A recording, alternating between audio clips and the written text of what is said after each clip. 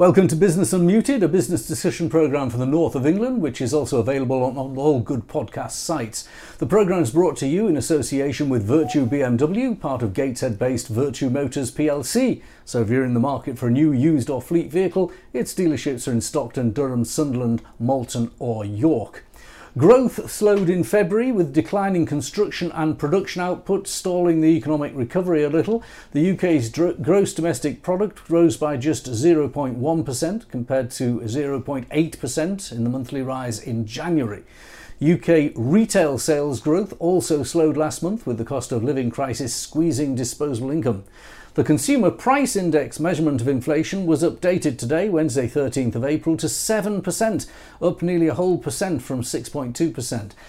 And the glimmer of positivity shone through when payrolls continued to grow last month and are now 500,000 above pre-pandemic levels. Now my guests today are Fraser Brown, founder and managing director of motor trade consultancy Motorvise, Emily Carver from the Institute of Economic Affairs, and Martin McTague, a northeasterner who's now national chair of the Federation of Small Business. Welcome all. I'll start with you, Emily, if that's all right. It's been a funny week in politics. If we ignore the political stuff though and look at the economic stuff, and also how the political stuff affects the economic stuff, how do you see the economy at the Institute of Economic Affairs at the moment? What's your outlook sense? Well, it's a very mixed picture, and I do try to be quite positive when I look at the economy. It doesn't particularly help to have economists talking down our prospects as a country. That doesn't really help us in any way. I would say on the GDP, yes, we've had that awful figure of 0.1% growth in the last month. But if you take away governments, but it's sort of distorted by the sharp fall in government spending on the NHS test and trace system and also on the vaccine rollout. So if we exclude those factors, UK GDP rose by more than 1% in February. And they are quite significant one-offs, those, actually. I hadn't, because they were in the billions, not in the hundreds of millions, weren't they? Yes, so I mean, and if we look positively, if we look to Europe, our economy is faring better than most of our European counterparts. And that may have a lot to do with the fact that we eased COVID restrictions before many of those other countries did. You know, the euro growth is only likely to be 0 to 0.5% in Q1, whereas we're looking towards at least 1%, fingers crossed. But of course, that's pretty anemic growth by any means, and it's not something that we can particularly celebrate. All we can say really is that it could be much worse. But I do think the problem that our government has is that they're failing to have any sort of pro-growth agenda. We're seeing businesses, small businesses, individuals being hammered by taxes. That national insurance increase, the labour market stats, as you said, are looking quite positive. But what impact is that going to have on small and medium-sized businesses and also bigger corporations when it comes to hiring? So, and then of course we've got to look at inflation, which may reach double figures in the next year. So it's a mixed picture. We're not doing as badly as some other countries, but I would like to see the government seek to, commit itself to lowering that tax burden, because it's at a 70-year high at the moment, and that's simply not sustainable in my view. Okay, Emily, I'll come to the others in a minute, but let's just ask you about inflation, because I've got Martin on the line, and Martin and I are of the generation, I hope you don't mind me saying this, Martin, but we're of the generation that remember really high inflation. I don't know about you, Martin, but I remember my mother sending me down to the shops as a sort of 12-year-old to get cans of food because we were worried about inflation, and you saw the cans of food and there were different sticky labels on as the cans in the supermarket on the shelves that had the prices uprated within a few days of each other. And inflation is a serious issue, isn't it? Because it's the biggest tax of them all, 7% at the moment. Well, exactly. It acts as a tax on our spending power. We have less disposable income. This is going to have a huge knock-on effect on consumer spending and on businesses who have to decide how much to pass on that cost to their customers. It's very difficult for individuals and businesses. But I do think that it is in large part the price we're paying for lockdown. We switched off the economy in large part. We then paid people money to stay at home on furlough. Of course, the Bank of England, through quantitative easing and so on, essentially printed a hell of a lot of money, and that's been in circulation. And so that's obviously going to have a huge impact. And then added to that, of course, the energy crisis, the squeeze on that is contributing massively as well. So I do hope that the Bank of England will restrain itself when it comes to that quantitative easing, slow that down. Perhaps they need to raise interest rates further, and that will hopefully bring down that inflation next year. But there's no quick fix for the government. The Bank of England can send signals out now, because if it had sent them out a year ago, maybe we wouldn't be quite this bad, but they wouldn't be able to have avoided the price of energy going up. And the price of energy is only partially in this basket of inflation, because it was measured last month. And of course, the big energy price rise, the price cap, came off at the beginning of April. So that will feed into next month, won't it? Yes, I imagine we can expect far higher inflation, at least in the short and medium term, before it then gets under control. But that energy issue, this is going to be something that's, of course, as your members will know, it's something that is hitting supply chains massively. It's raising that price of all our goods and services, and that's going to have a massive impact again on inflation and the amount of money that we have in our pockets. And then added to that, of course, the Ukraine crisis, which is affecting our supply chains in many other ways. Talk about the car sector, that's going to increase prices of some products that industry takes from Ukraine, imports from Ukraine. So it's very difficult. It seems that our economies are constantly hit by crisis after crisis. But what I would say is that we are doing, to put a positive spin, we are doing better than most other major economies, at least when it comes to inflation. The US is at 8.5%, Spain is over 9%, Germany is at 7.3%. So at least our living standards are being squeezed slightly less. Okay, so it's slightly less bad. Now, Martin, let's look at some of the practical effects on this, on your members. You're chairing the National Federation of Small Business, having run small businesses yourself and being involved in the northeast of England, so we're very pleased you're in a national position. What do you think are the primary effects of everything you've just heard from Emily on your sector? What are the common denominators between the different small businesses? I mean, the interesting thing is that I would have said the major contributory factor to inflation would have been energy prices. But the latest data out from ONS suggests that it is actually input costs. Interesting. So in other words, it's business to business transactions that are adding to the inflationary pressures. And from our point of view, when we look at the spring statement, we were generally quite positive about its impact and where we thought he'd concentrated his fire. The bit that is really worrying about it, though, is the growth figures he's forecasting. I mean, he's looking at really anemic growth for the coming years. And, you know, the problem with that kind of approach is that it leads us back into the sort of the politics of austerity, doesn't it? And then we're on a bit of a spiral.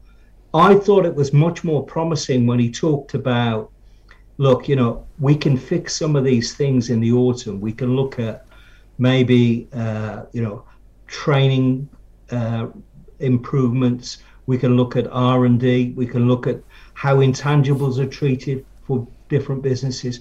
So they're all more positive signs, but generally speaking, it's a pretty nerve-wracking time to be in business. I suppose, you know, if you look at it from the point of view of your members and I think Fraser very much in your sector, Fraser's a member of your organisation, and if you look at the point of view of your members, we are the smallest of the small parts of the UK economy. The government itself is half of the UK economy almost, or nearly half, and it has to make it pay. And how can Sunak, or any Chancellor for that matter, pay for high spending with lower tax? And we all want lower tax.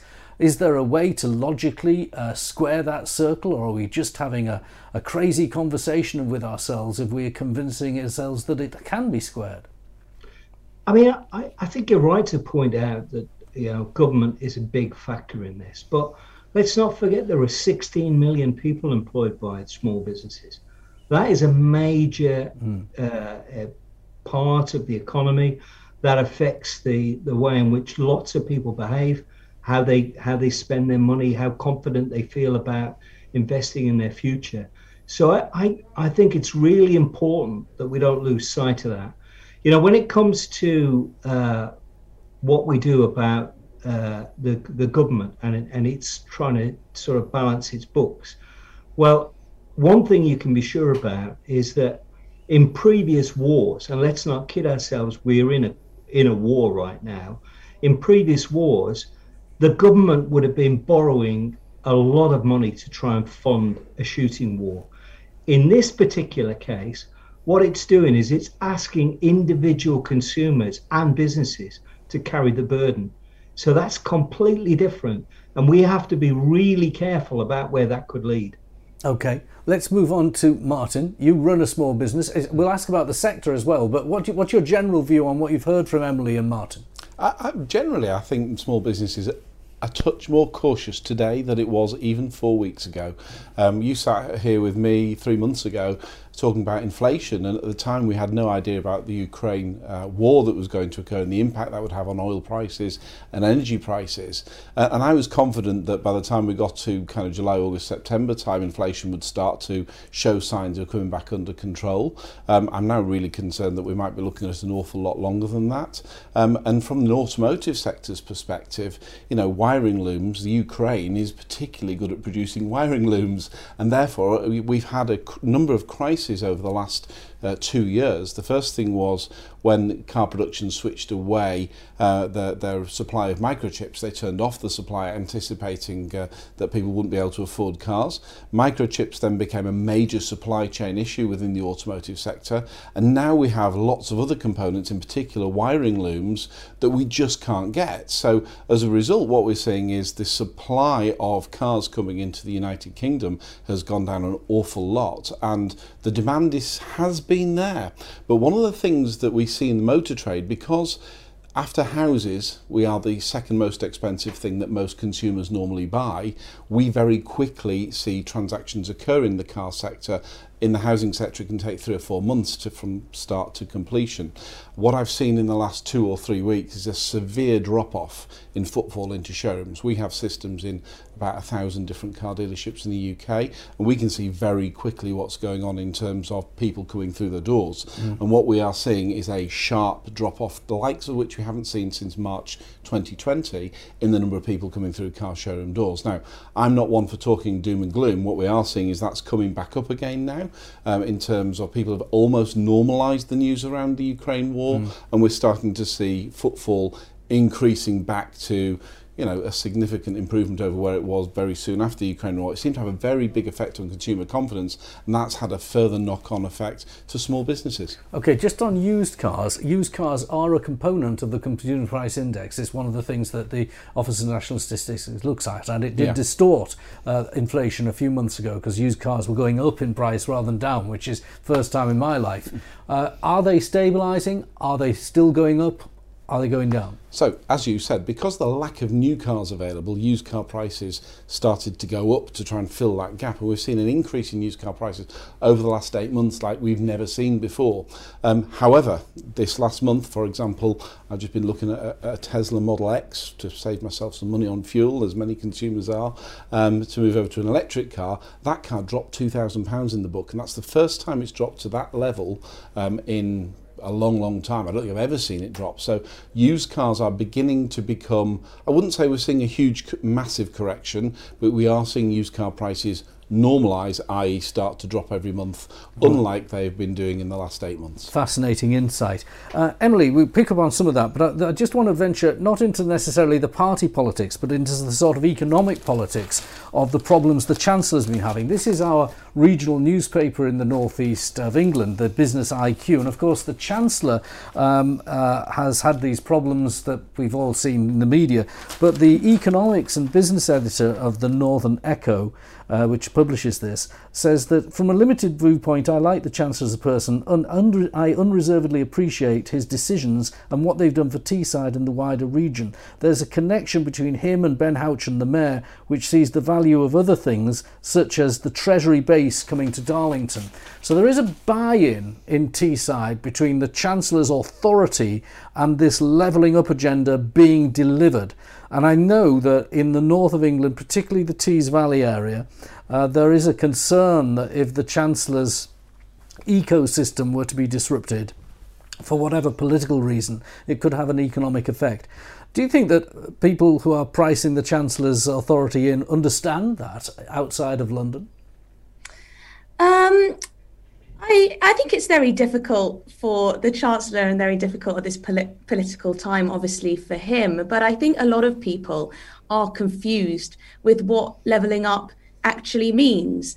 Does it simply mean plonking a government building in a northern town instead of being in London? That's not going to do too much for boosting economic activity in certain areas of the country, in northern areas of the country that have been underfunded historically. I imagine that what it will take, and this is something that the Chancellor doesn't seem to want to do at the moment, is to make business more profitable and more viable in certain regions of the country.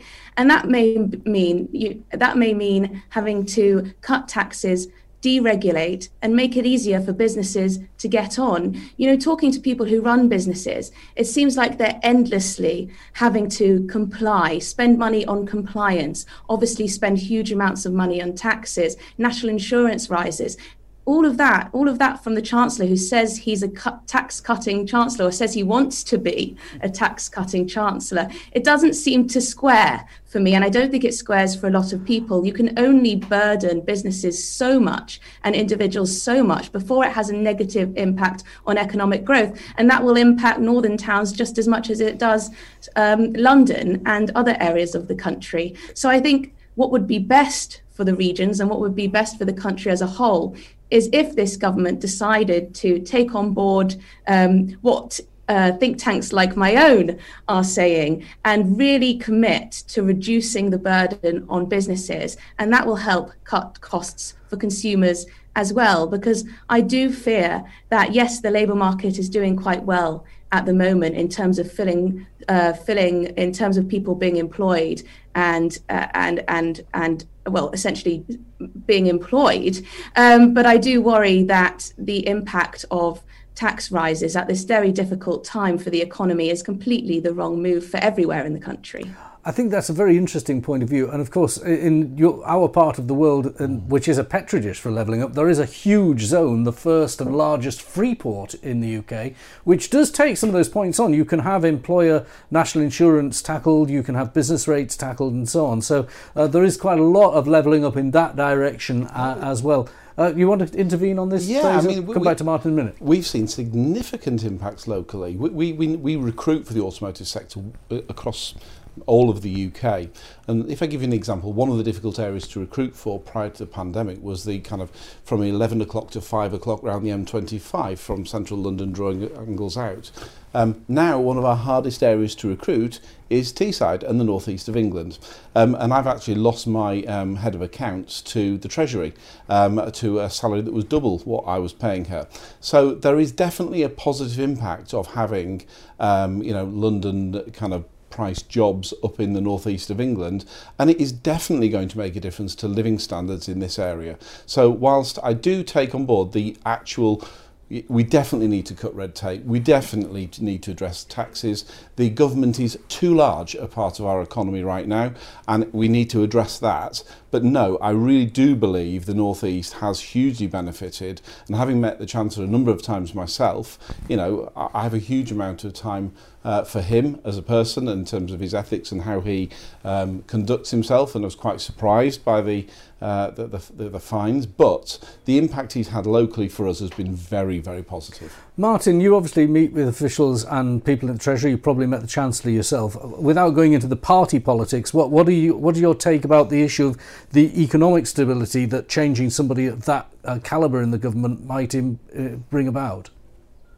Well, I think it would be damaging on all sorts of levels. I mean, I was at the launch, or at least one of the presentations about the Darlington Economic Campus the other day, and I was struck that 80% of the people that they're recruiting for that campus are coming from the Northeast. Yeah, so that means that the people who are making policy in that campus for all the government departments know about the Northeast. They know about the priorities of the Northeast. And I think that's a very positive thing.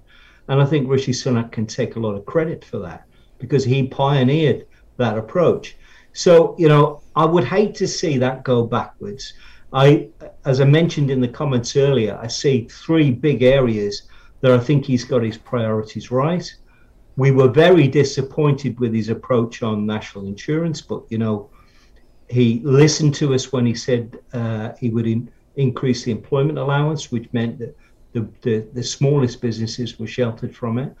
So overall, I would hate to see him get dragged down by what is a crisis that probably should stay at number 10. I agree. Well, thank you all for taking part. Thank you, Emily, for giving us such an insightful start to the discussion, and I hope you'll all come back again in future weeks. That's it for Business Unmuted this week. We'll take a break over the Easter period, be back in a couple of weeks' time. Thank you for joining us.